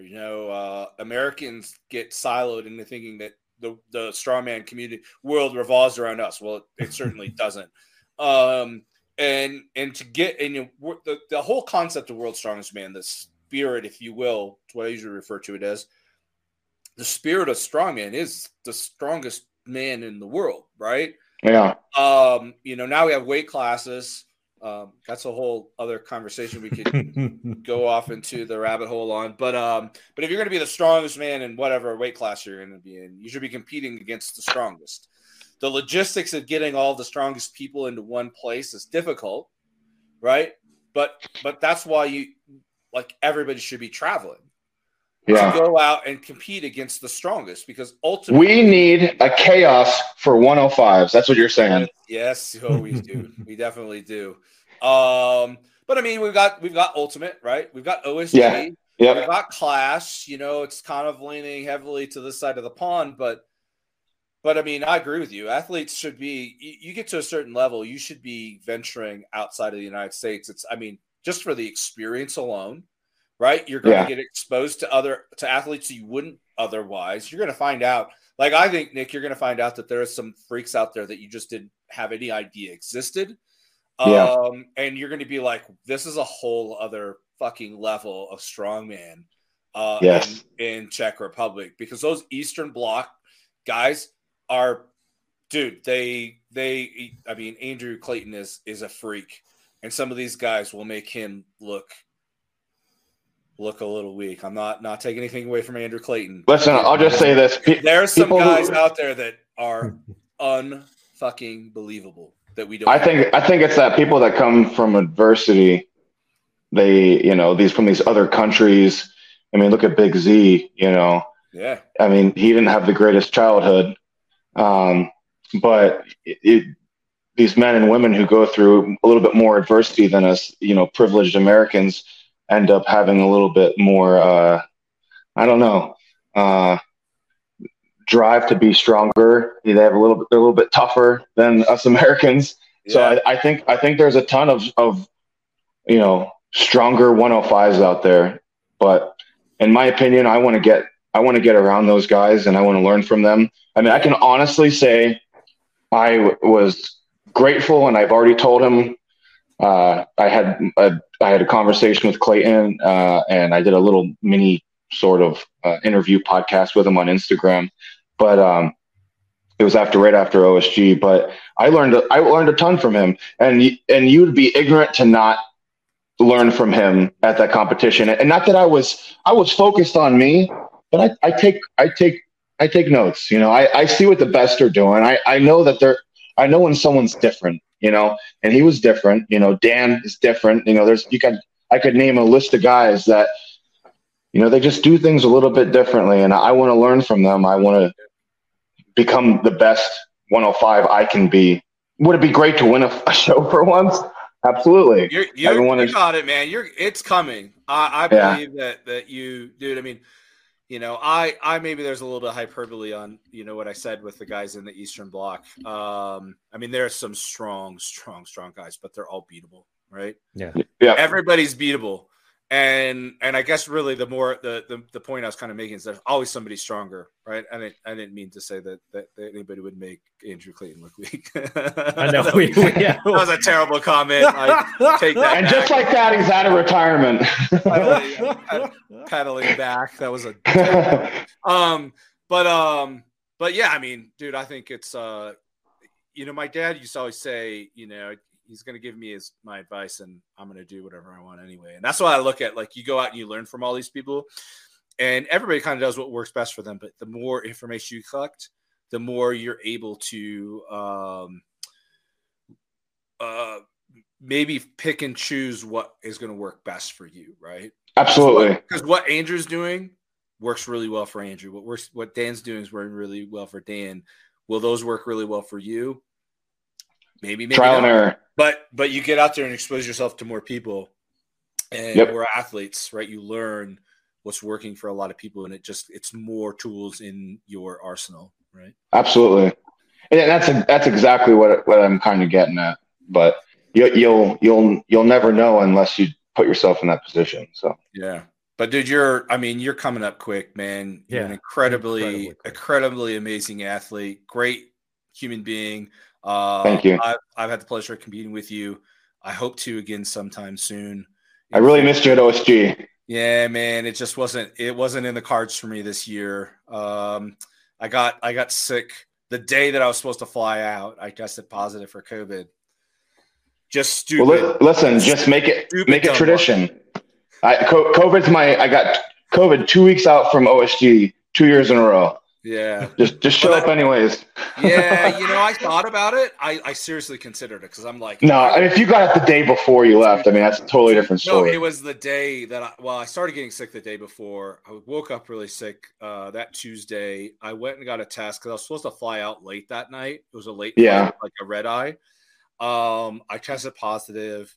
And I'm like, and I thought really hard about it. Like, I'm the strongest I've ever been in my life right now. Dude, you were crushing training. Dude, I was doing so well.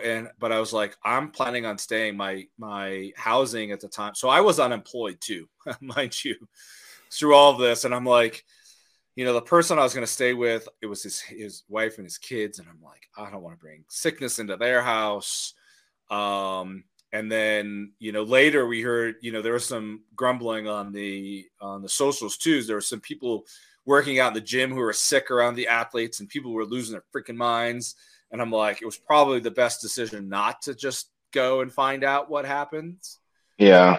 But yeah, you know, it's a tough decision, but yeah, it's super hard. Cause like, by Friday I was like, I think I felt the worst Friday.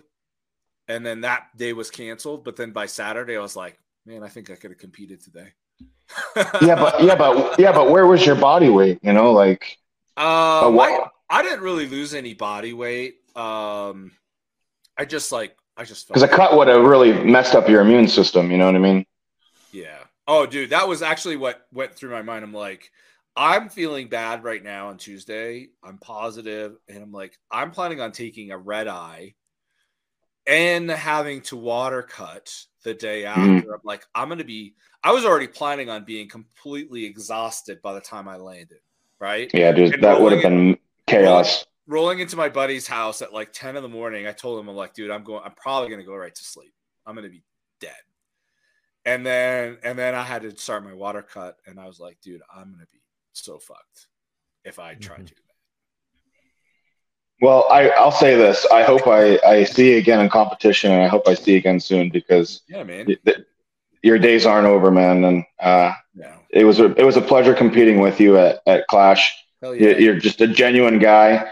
And it's just the guys at the top seem to be a different breed, you know, not that they aren't, you know, when they're not at the top, but the guys at the top, I've just seemed to grow extreme respect for it. I haven't met any bad ones yet. So yeah, knock on wood. I hope that doesn't change for you, man. But dude, I wish you the best of luck at the World Grand Prix. I mean, you've already proven you're a podium finisher at one of the best fields in the class at OSG. I wish you the very best. I think you're going to do really well. And I look forward to watching that. Hopefully it's streamed a little better than last year. I'm going to actually reach out to Yergy and ask him what the details are on that. So, yeah, that'd be great to know if they were live streaming it. I know that for Ultimate, Emmanuel Piscari, he live streamed it through his Instagram. So, yeah.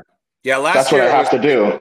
Last year was basically the same. Yergy, or I think it was Yergy, had his phone just set up at the end of the field, and it was live streamed. It wasn't great. It was something, but it wasn't bad. It wasn't terrible. Maybe not as good for the moving events, but right. At least for the log press, it was interesting to watch. But we will say that StreamYard is $25 a month, and you can have up to 4 to 6 different camera angles. Oh. So it's like, if someone ever wants to do that, you just have 4 phones call in, and you can actually stream directly to YouTube. John, I will say this, that and from what I've learned from talking with Johnny Wazisco and from talking with Jury, you know, there's definitely a language barrier there with Jury. He speaks English pretty damn well, honestly. When you get, have you spoken with him at OSG? Very briefly. When you're out there, he speaks English pretty well. He's a very fluent guy. They do things a little different. Like they don't do, like, we're spoiled with IVs. I had mentioned IVs to him, and he's like, "Oh, I will look into it." You know, that's how I read it to myself. But so you can, so you should be able to safely pack some IV bags and kits, as long as there's no pharmaceuticals, right? Yeah. Because I mean, if you get pulled into like border control or something like that, and they start searching through all your shit, like, you don't want to have any pharmaceuticals. I'll just say, look at my sunken cheeks. Yeah. But I mean, I think you can bring those safely, because it's not a pharmaceutical, right? So if you wanted to bring just some IV fluid, it may not have the cocktail in it, but just some lactated ringer, maybe. Yeah, some lactated ringers. You should be safe to take that. I don't know why they would have any. Check the local laws, because I guess every country is a little different, but I don't think those are regulated anywhere. Yeah, it's a brand new adventure, you know, just trying to figure out, you know, because like I said, I've always traveled myself, and me and my wife drive to these competitions, and we pack the car up with everything I need, coolers full of food that I cooked, so I don't get food poisoning, you know. or I'm sorry, that was not okay for me to say, that she cooked. My wife is my nutritionist, and she does a good job. But that's awesome. Coolers full of food and IVs. She does my IV for me. Until recently, I might talk to you after the podcast to get a new source for that. But it's super convenient being able to bring all this stuff in your own country. Just you go down the road, you pack everything you need and everything you might need. Yeah. And then, but so I'm really excited, trying to not, obviously I still have plenty of time, but not to overstress on the what ifs, and make the best out of the situation, because, it's going to be what it is. I'm going to do what I can, and that's the best I can do. But the competition's heavy. It's going to be really, really fun. And the men competing, they run deep. So I am very excited for this next competition. So. Oh yeah, man. Yeah. It was really great having you on. I was like, we've gone for a series of long episodes recently. Yeah. So I was like, you're on the East Coast, so it's pretty late for you right now. Yeah, it is. Yeah, I got to be up at 3:30, but this was a really good. Yeah, we better wrap it up, conversation. Then, dude, thank you so much for coming on, Nick. Man, it's great seeing you again. Absolutely. And hopefully we get to hang sometime in the future. Absolutely. John, I didn't realize how jacked you were. I am so sorry. I didn't follow you. I'm terrible with social media. And I'm like, I better check out his Instagram before I go on. And I'm like, holy crap, this dude's jacked. I've only ever seen him from his beautiful beard up. So I'm only strong at certain specific movements. It's one of those things. I only train things that I really like. So it's like, dude, you are kill some Zercher list. Dude, the mobility, his mobility, just the fact that he can squat down and get under the bar is like. I'm just watching your videos going, oh no, he's good. Yeah, people were surprised that because I can actually do touch and go with like up to 315 on Zerchers, and people think crazy. Like, you do touch and go with 3 plates. I'm like, yeah, it's something. I think the most I've ever done one time is I did 335 for 5 reps, and I almost died by the end. It was like very intense because you can't brace properly, so it's just pure, just like. You love that exercise, don't you? Zerchers are the best, man. Oh yeah, they are, and that's one of the things that we preach on the show. Zerchers, SCL, have better shows. Don't pay promoters who run bad shows. Yeah. Well, I have to talk to McKeegan and get him to throw him in. So. Oh yeah, no, it's like the best thing you can do. Namely, because it helps with like stone extensions too. If you like, absolutely, yeah, big time. And they're just brutal, right? They're just brutal. Strongman is brutal.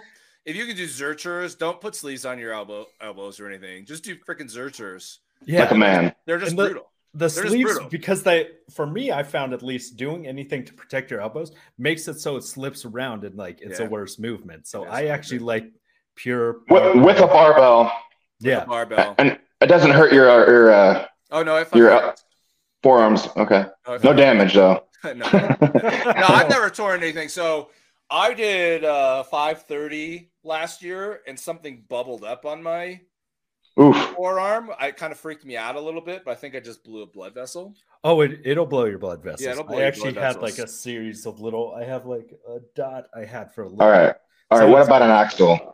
The axle, I don't like how far it pulls me out. It's harder. The axle's in my opinion. harder. So yeah, okay, it puts more that makes stress on your sense. biceps. Yeah, so I actually say barbell is like ideal, and I like the power bar. Or if I'm feeling kind of lazy and my mobility is not great, I'll do a deadlift bar. Interesting. It's weird because I don't have good mobility for anything else. And people are like, your mobility is insane for Zerchers. I'm like, I literally can barely touch my toes. I don't think I can put enough weight on the bar to get myself to the ground, to get the bar to touch. Dude, I think I watched like 40 videos of you doing the. I know when you followed me, I was like, oh my God, he followed me. I was like, it's nice. But yeah, people don't realize, like, they're like, I just like, yeah, because I only compete for fun and I don't train for competitions. I just like do whatever I want and then just like show up and just get destroyed. And that's you could fool me, dude. I figured you'd been around for a while. Don't win novice. Get your ass kicked and open. Yeah. Right. Be a man. I never did novice. Me either. Yeah. I just do it because it's competing against guys who are 220. Also, don't cut down to 220. Like I know all these shows that just have that class, that drives me crazy. The amount of people who cut down from 230 to compete as like novice 220, and I'm like, oh, this. Well, that's a USS class weight, right? Yeah. If you're novice, you shouldn't be cutting weight. Yeah. No, one of the first novice shows I ever did, the podium. The one guy had been Olympic weightlifting for almost 12 years. The other guy had been doing CrossFit. And he did novice? 5 years. Oh, yeah. And they all cut from 230. One guy, he was like, I started the week at 235 and weighed in at 219. And I was like, I literally weighed in with my jacket and clothes on at 185 for this. And I mean, like, we're gonna fall down a rabbit hole. Oh, yeah. Oh, yeah. I'm gonna go. I'm just gonna I'm triggered now. Yeah, no, nothing's more triggering than that. This guy, the circus dumbbell was 115 pounds or something, and he got 15 reps with it in like 45 seconds or something. Dude, if you've been an Olympic weightlifter for 12 fucking years, you shouldn't do novice. You're not novice. He said he had never done strongman, but his snatch was 345. For the show for more than a week, you're not novice. Yeah, you should have a series for your show of, if you do this, you're not novice. Every week. I agree. No, we need to get back into the games. We haven't done any. We're gonna get back into it. But thanks for coming on and everything. We gotta finally end the recording, and then we can tips about hydration, because Darren's great at that. But it's great having you on. And thank you so much. Hein Strong for everything. Yeah, it's just pretty much just Instagram at Hein Strong. If you're looking for strongman coach, strength conditioning coach at Hein Strong, just shoot me a DM. Awesome. Thanks for joining us. Awesome. Absolutely. Thank you so much. Support us on Patreon or Anchor, and find us on Instagram or Facebook.